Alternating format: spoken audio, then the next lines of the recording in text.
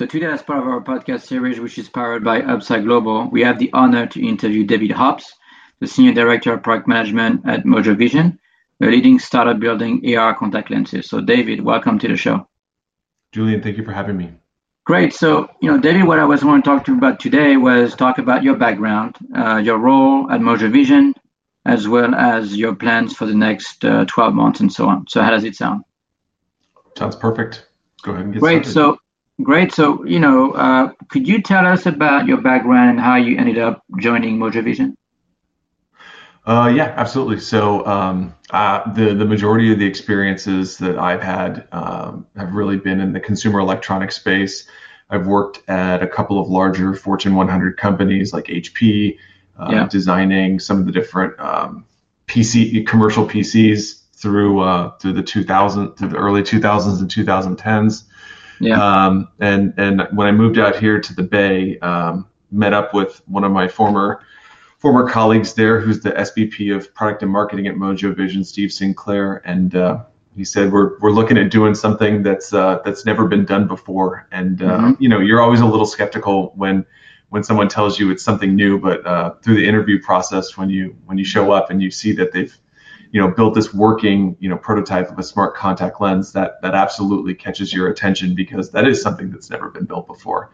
Yeah. And so that for me was one of those opportunities. You only get so many in consumer electronics in terms of building something that doesn't exist. And so from there, I kind of signed on, and now 3.5 years later, I'm the Senior Director for Product Management, and that entails a lot. So aside from working through some of the different use cases that we have that have a little bit more vertical focus, like vision impairment, but also sports, responsible for go-to-market, market research, some of the social engagement that we have, and some of the general marcom and assets that we put out, like the website.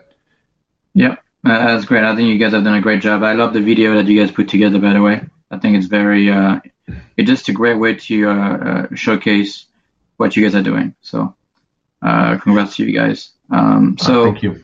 Yeah, no problem. So now, there's a lot of buzz about your company, Mojo Vision, and you guys have raised a significant amount of money, $170 million, over $170 million, to build the AR contact lenses.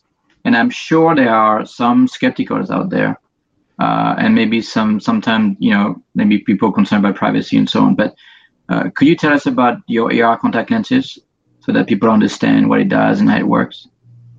Yeah. So I think if you read our boilerplate, you'll see something at the bottom of our press releases that says Mojo Vision's building the world's first true smart contact lens where ideas and intersection meet. How I like to think about it and how I like to explain this is that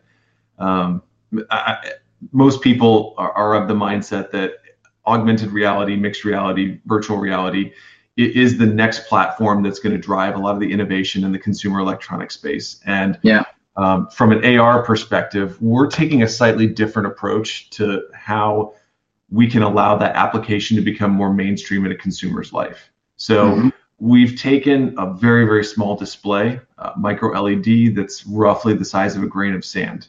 We're talking about pixels that are smaller than red blood cells. Wow. And we've taken the necessary components and sensors, and we've embedded those into a contact lens form factor. So the idea here is that we're kind of solving different problems than what headset or what glasses manufacturers are doing right now.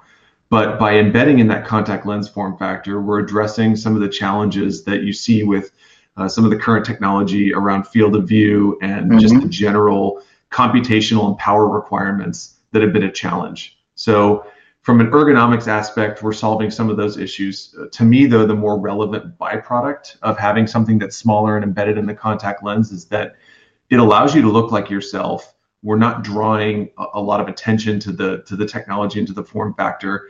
And that's very deliberate, because the actual display and the actual user interface that we're creating is also meant to minimize those disruptions throughout the day. So we're taking a little bit more of a minimalist approach and making sure that it's the critical information that you need to be productive and efficient throughout your day without disrupting you or pulling you away from what's happening in front of you.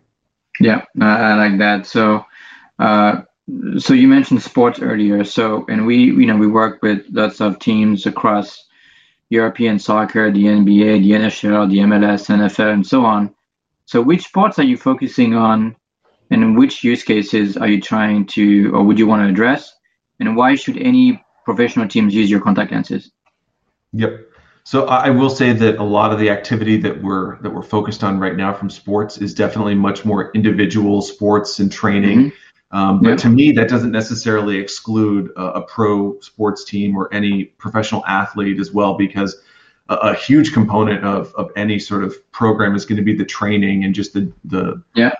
the activities that you're doing to both prepare for a game or a match, and there's a lot that happens off the pitch.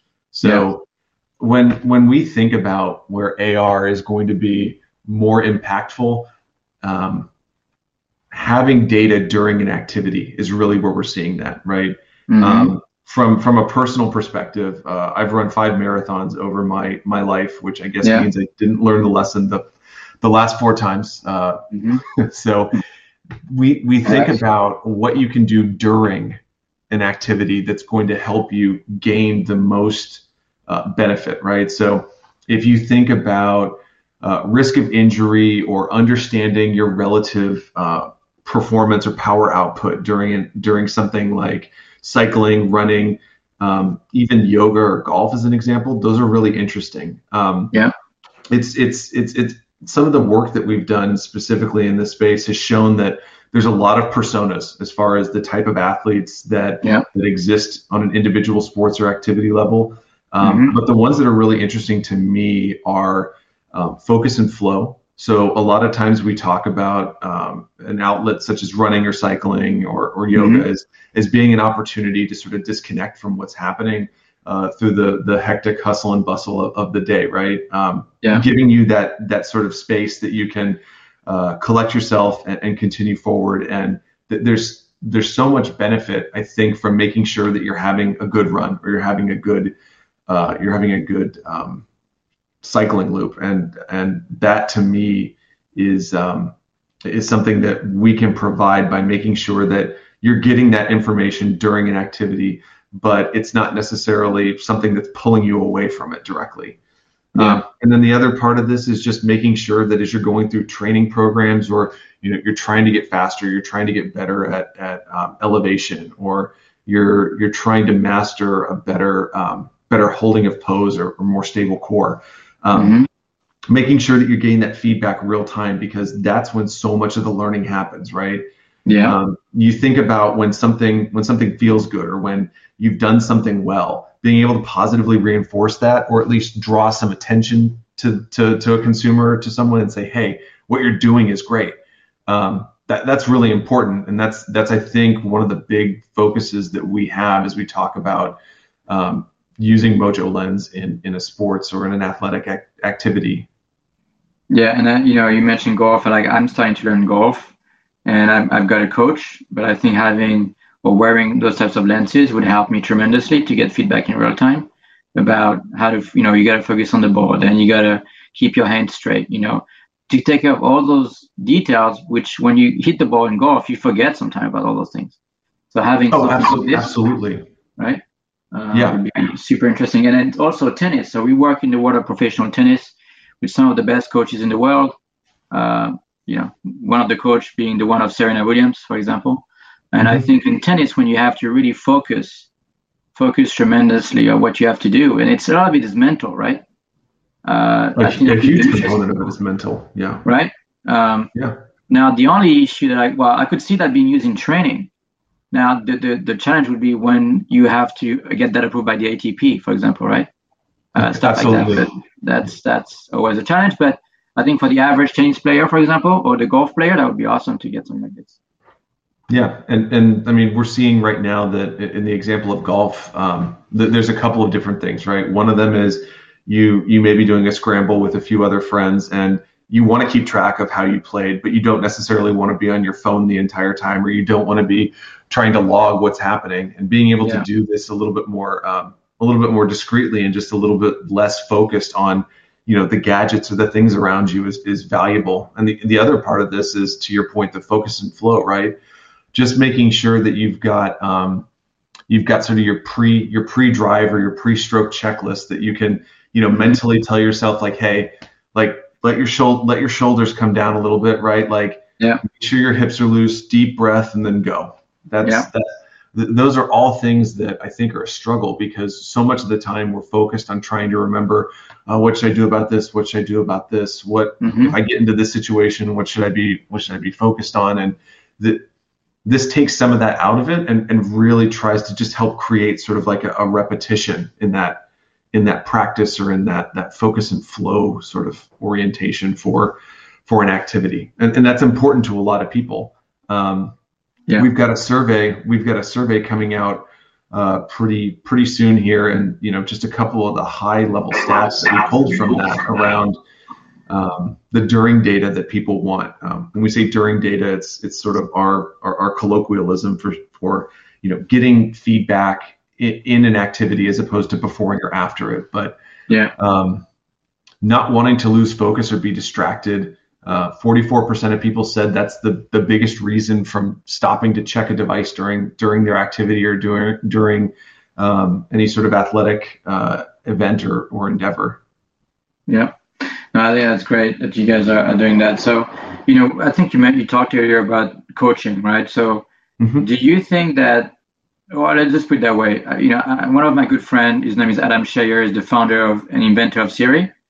And I did a podcast with him about the future of AI for sports. And he talked about his vision of having an AI-based digital coach or assistant, whether it's on AR glasses or lenses or whatever it is, that would give you real-time feedback, kind of what you described earlier, right? Yeah. You could have an example of a basketball player, right, that would be wearing those lenses or your lenses with an AI-based coaching system telling him, hey, if you make this shot, there's a 70% chance it's going to go in, right? Or you could have a coach on the sideline looking at a player. They would say, okay, player number 23 is dehydrated, take him out of the game, stuff like that. So, because honestly, we get so much data. The coaches get so much data about dehydration, about the load, about the speed of the players, about the fatigue level. So everything is possible. I mean, I see you guys as the last mile, if you will, right? So I think there's a lot of use cases around AI-based digital coaching, right? I would totally agree with you. I was reading an article recently that big data analytics is really starting to make a very, very big push in sports, right? I think, was it the Tampa Bay Devil Rays? I believe that they're one of the, as far as I'm concerned, they're one of the earliest adopters of sort of the next level of analytics in baseball, and their record speaks for itself, right? I believe this season they had 4 out of 5 of their minor league teams win championships, and the 5th one was like a game away from doing it. They've got the best record on the American League side of MLB. So there's a lot that's happening there, but AI-based coaching is definitely a big step in the next direction to sort of bring that more horizontally across the organization, right? Especially for players. It provides that necessary input to improve, and that insight is something that's definitely going to be game changing, especially as you talk about having just a more constant feedback loop, right? I think analog coaches or human coaching is still going to be super important, but it really provides, I think, not only for the professional athlete, but also for the general enthusiast, an opportunity to start to better understand how to get better. Just anecdotally for me, I've been using a running program this summer to really start to work on getting faster. And there's so many things that I'm learning from that are just basic, that it always seems obvious after the fact. But so much of that coaching right now for the weekend warrior is happening either before or after. And that during feedback loop is absolutely missing. And that's the real challenge, right? So, how is your step cadence if you're on a run, right? Are you putting too many steps out there? Are you accelerating correctly?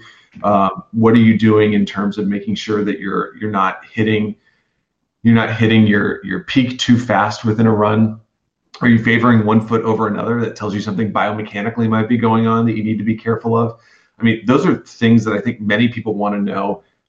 It also, I mean, like there's many different sports where this makes sense. And so the hope here for me, at least from an AI coaching perspective, and what we can do is that we can provide with the lens something that's more deliberate and immediate as a medium without distracting you from the activity. So it's really about making sure that you're providing somebody with that positive feedback loop when something goes right, so that you can start to build muscle memory around that and really start to improve your overall performance. Yeah, and I like your examples of the kind of the custom training plan or something. We actually work with a company in Canada, Vancouver, called Heat Science, and what they've done is they build a platform that provides customized training plan for triathletes, athletes, and they're one of the best in the world, because they've got awesome like sports scientists in the team, and basically you have to pay a plan every month to get this customized training plan and everything. So I think that might be that'd be good for you guys to talk to them, because for what you're trying to do, especially if you're trying to address triathletes, which is their core business, triathletes and marathonian. So anyway, as a side note, but my next question was more about, what do you think are going to be the biggest hurdles that you need to overcome in the coming years to get, it's a mass adoption of your AR contact lens? Is it going to be getting the FDA approval, getting the public acceptance, solving maybe potential privacy issues? What is your take on that? Yeah, for me, I know that FDA feels like a very large black box in terms of what happens from an approval or from a clearance and regulatory perspective. Our company has a very large component of it that represents sort of professionals in the medical field. So I do feel like we are doing a very good job of addressing all the challenges that we think are going to exist from a safety and from a consumer perspective, like from a consumer reception perspective. For me, because I'm on the product side and I'm looking at sort of how we're building this every day. We have so many components and we have so much that we're inventing in real time and that we're miniaturizing and bringing together from a functionality and from an integration perspective. All of those pieces coming into such a small little form factor, while meeting sort of the power envelope that we need and the computation and the bandwidth. That to me is something that I see a lot of really smart people occupied with at the moment. And that's something that absolutely keeps me awake at night sometimes. Privacy issues, I do feel like we're absolutely very nascent in terms of how we think about privacy in the AR space. There's certainly new players that are coming forward all the time, and what we're trying to do is look at the concerns or look at the challenges, because we know that where the puck is right now is not going to be where it is when we come to market. And so we're trying to think a little bit more comprehensively about where we think privacy or general acceptance concerns or questions may arise from in the future. And that's where we are spending some time making sure that we get that right. Yeah, no, for sure. I mean, it's a big one, and you don't want to get in situations where you go to the Google Glass situation again or things like that. But I think it sounds like you guys already have made some great progress there, and you got a plan. So speaking of kind of the competition, Facebook recently announced the Ray-Ban glasses just today, and they showcased their new AR glasses. They are very slick and slim. Going back to the Ray-Ban glasses, these are not AR glasses, right? And I think they've done a good job with the design. It's very slick. It looks great. But then in Europe, there are already some commissions that are raising concern about privacy, and with the button being visible when someone is capturing a video. So I mean, it was obviously what's going to happen, right? Some people were going to look at that. So what is your take on the product? Just your personal opinion, if you don't mind. Oh no, absolutely. Have you had a chance to wear a pair of Stories yet? No, not yet. I've been just busy and I haven't had a chance to. So I've actually had a chance to wear them already, and I think as an older millennial took a different sort of approach to why I found them useful. But you're right. These are kind of being classified as smart glasses. There's not a whole lot of AR there, but they are smart to some extent, right? And I feel like one of the veins that this is going to go down is that AR is going to have a lot of overlap as sort of this different form factor for wearables in the future, right? Yeah. I've got a whole bunch of vision stats because as a company that's making smart contact lenses, we've got to have that. It also makes for great cocktail reception conversation pre-COVID, but 60% of the world needs vision correction of some kind, right? So you're talking about more than half of the people in this world need a pair of glasses or contacts. And so having the freedom to change the form factor that a wearable can utilize, I think is great for all people, because that choice is super important. So me wearing the Stories, the most useful thing I found was just that this really does a good job of replacing carrying around a pair of earbuds, right? And so this was great to be able to answer a quick phone call or to be able to do just a quick voice text. I also like that you were able just to walk around with music without necessarily having something that's blocking your hearing. I just wish that the speakers were a little bit louder from a music experience, especially when I'm out running. So I see. That's cool. I mean, good feedback. Like I said, I can't. I haven't tried them yet, so great that you got a chance to do that. I forgot to ask you, so your AR contact lenses, I'm assuming you tried them, right? You tried them many times, are they comfortable to wear? And I've been told that you can wear them all day long, basically. So we're targeting all day wear. Certainly if you said, well, I'm going to have the display on at maximum brightness, always on, right? Like we're thinking more along the lines of all day ambient use. But what's really interesting about our form factor is that we're using a design that's been around for quite a while, and it's called a scleral lens. And so when you think about the eye, right, you've got the pupil, you've got your iris, which is the color part, and then you've got that white part that's all around the rest of your eye. That is the sclera. And this lens actually sits on that part of it, right, which is far less sensitive and has far less nerve endings than, say, your cornea or your iris. So I've worn many different pairs of scleral lenses, and the really interesting thing about it is that because it's sitting on the white part of your eye, I find that it's, for me at least, it's equally comfortable as wearing a pair of hydrogel or soft lenses, right? And it's because it's not floating on the eye, right?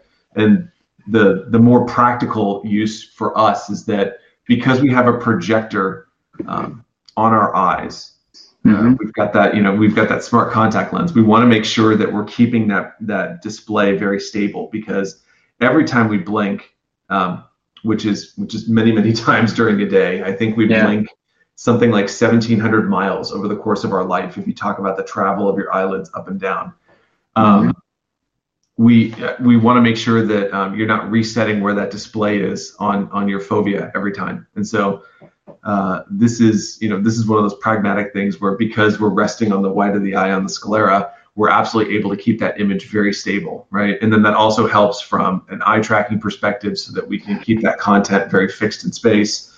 But to answer your question in a very roundabout way, it's a different lens, but it's existed in the market for quite some time, and the times that I've worn it feels pretty comfortable. But you don't really feel it on the eye. I mean, you don't feel it's like a normal lens, basically. Okay. I will. Yeah. Okay. So my last question is, what are your plans in the future? Is your plan in the future to offer some hybrid AR/VR contact lenses, so you could switch from an immersive environment to an augmented environment? Is that part of the program? So that's actually a really interesting point, because if you think about it, the display is positioned in such a way that it comes before your eyelids. So if your eyes are open, you're able to take in the world around you, and it's in an AR mode. But if you close your eyes, the display is still visible And so in that sense, you've got VR when your eyes are closed as well. So there's interesting. Yeah, there's a lot of real interesting potential there. And more importantly, it's practical, right? How many times have you been, out somewhere and it's been just, high noon and you're not able to read a display because it's too bright out, right? Mm-hmm. In this instance, you can close your eyes and you've got it taken care of. And then additionally, if you want to put sunglasses on because that's all you need, you can do that as well. Yeah, that makes sense. So last question is, what are your plans for the next 12 months? What do you hope to accomplish? So as it relates specifically to sports and athletics, I think that we've got some really interesting things coming up that we're going to be able to share pretty soon, specifically around some of the different work that we've done, prototyping and iterating around sort of what we can do that's going to be unique from an AR perspective to deliver new information during activities, right? Again, just to give you a quick couple of sound bites here, half of respondents in that survey that we just did said that getting information during an activity is the most important time as opposed to before or after. And we had 83% of those same respondents that said, hey, I would benefit from having better access to data during the activity. So we got a lot of really interesting feedback from that. But what we also learned is that people just don't know what's possible when we start talking about a different form factor or a different way to project that information during an activity. And so we're spending a lot of time with some really smart people building out what we think some of those concepts may look like and how we can further stretch and evolve that world. And so that's something that we'll be talking about pretty soon here. Great. Yeah. Yep. And then just in terms of just the general lens work, right? We've got another prototype that we're getting ready to start doing much more testing on. It's providing so much more functionality around the different sensors and IMUs and capabilities that there's a lot for us to learn because, again, when we talk about a new product and a new form factor, there's a handful of people that know what it's like to wear smart contact lens, and we're in the process right now of learning more about that and better understanding how we can provide that information to people without necessarily distracting them or just creating something that's novel but not practical. Yeah, look, I think it's super exciting. I mean, we work with one of the AR, so it's an AR VR startups. They're coming up with these hybrid AR VR headsets. They're based in Paris. But now that you're talking about your lenses, I'm even more excited about that because the form factor is, to me, that's what you need. You don't need anything that's big on your face, and I think it's super complex what you guys are building, and I think that's why it's also exciting, right? So congrats on your progress, and I want to thank you for being on the show today. Well, Julian, thank you for having me again. Thank you. All right, thank you.